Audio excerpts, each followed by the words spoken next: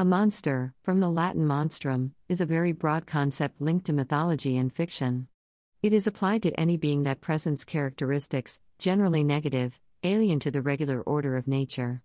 Monsters are described as hybrid beings that can combine human, animal, and obituary elements, as well as abnormal size and supernatural powers.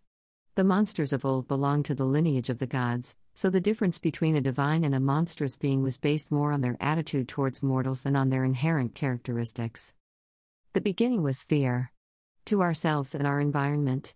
In the Altamira or Lascaux caves, the reverential fear of strange creatures throbs, the legend with which we clothe the world around us and which is a reflection of the fear we project from within our being. For each of our fears we have devised a monster.